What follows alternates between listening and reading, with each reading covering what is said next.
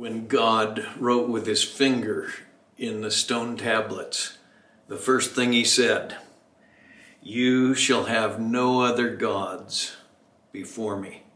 You shall have no other gods besides me, against me." Any other object of trust, any other God is another God. And he says, don't have anything to do with them. You shall have no other gods before me. And then he goes right on in this, what we call the second commandment. He follows up and he says, you shall not make for yourself an idol, or any likeness of what is in heaven above, or on the earth beneath, or in the water under the earth. You shall not worship them or serve them, for I, the Lord your God, am a jealous God, visiting the iniquity of the fathers on the children, on the third and fourth generations of those who hate me. To replace God with another God is to be among those who hate God. He says, I'm a jealous God.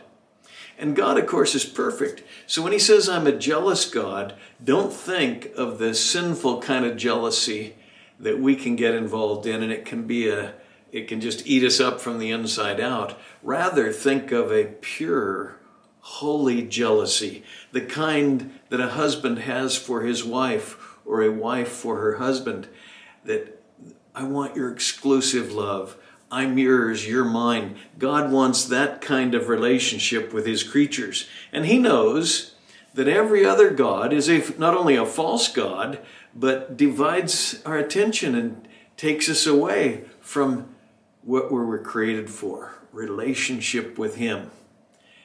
You shall have no other gods, the very first thing he says. And then he backs it up, you might say, with the second one. Don't make for yourself any idols. Today, not too many of us are tempted to make idols, false gods out of clay or with our hands.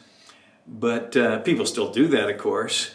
But we are still tempted to put other things or other ones in God's rightful place.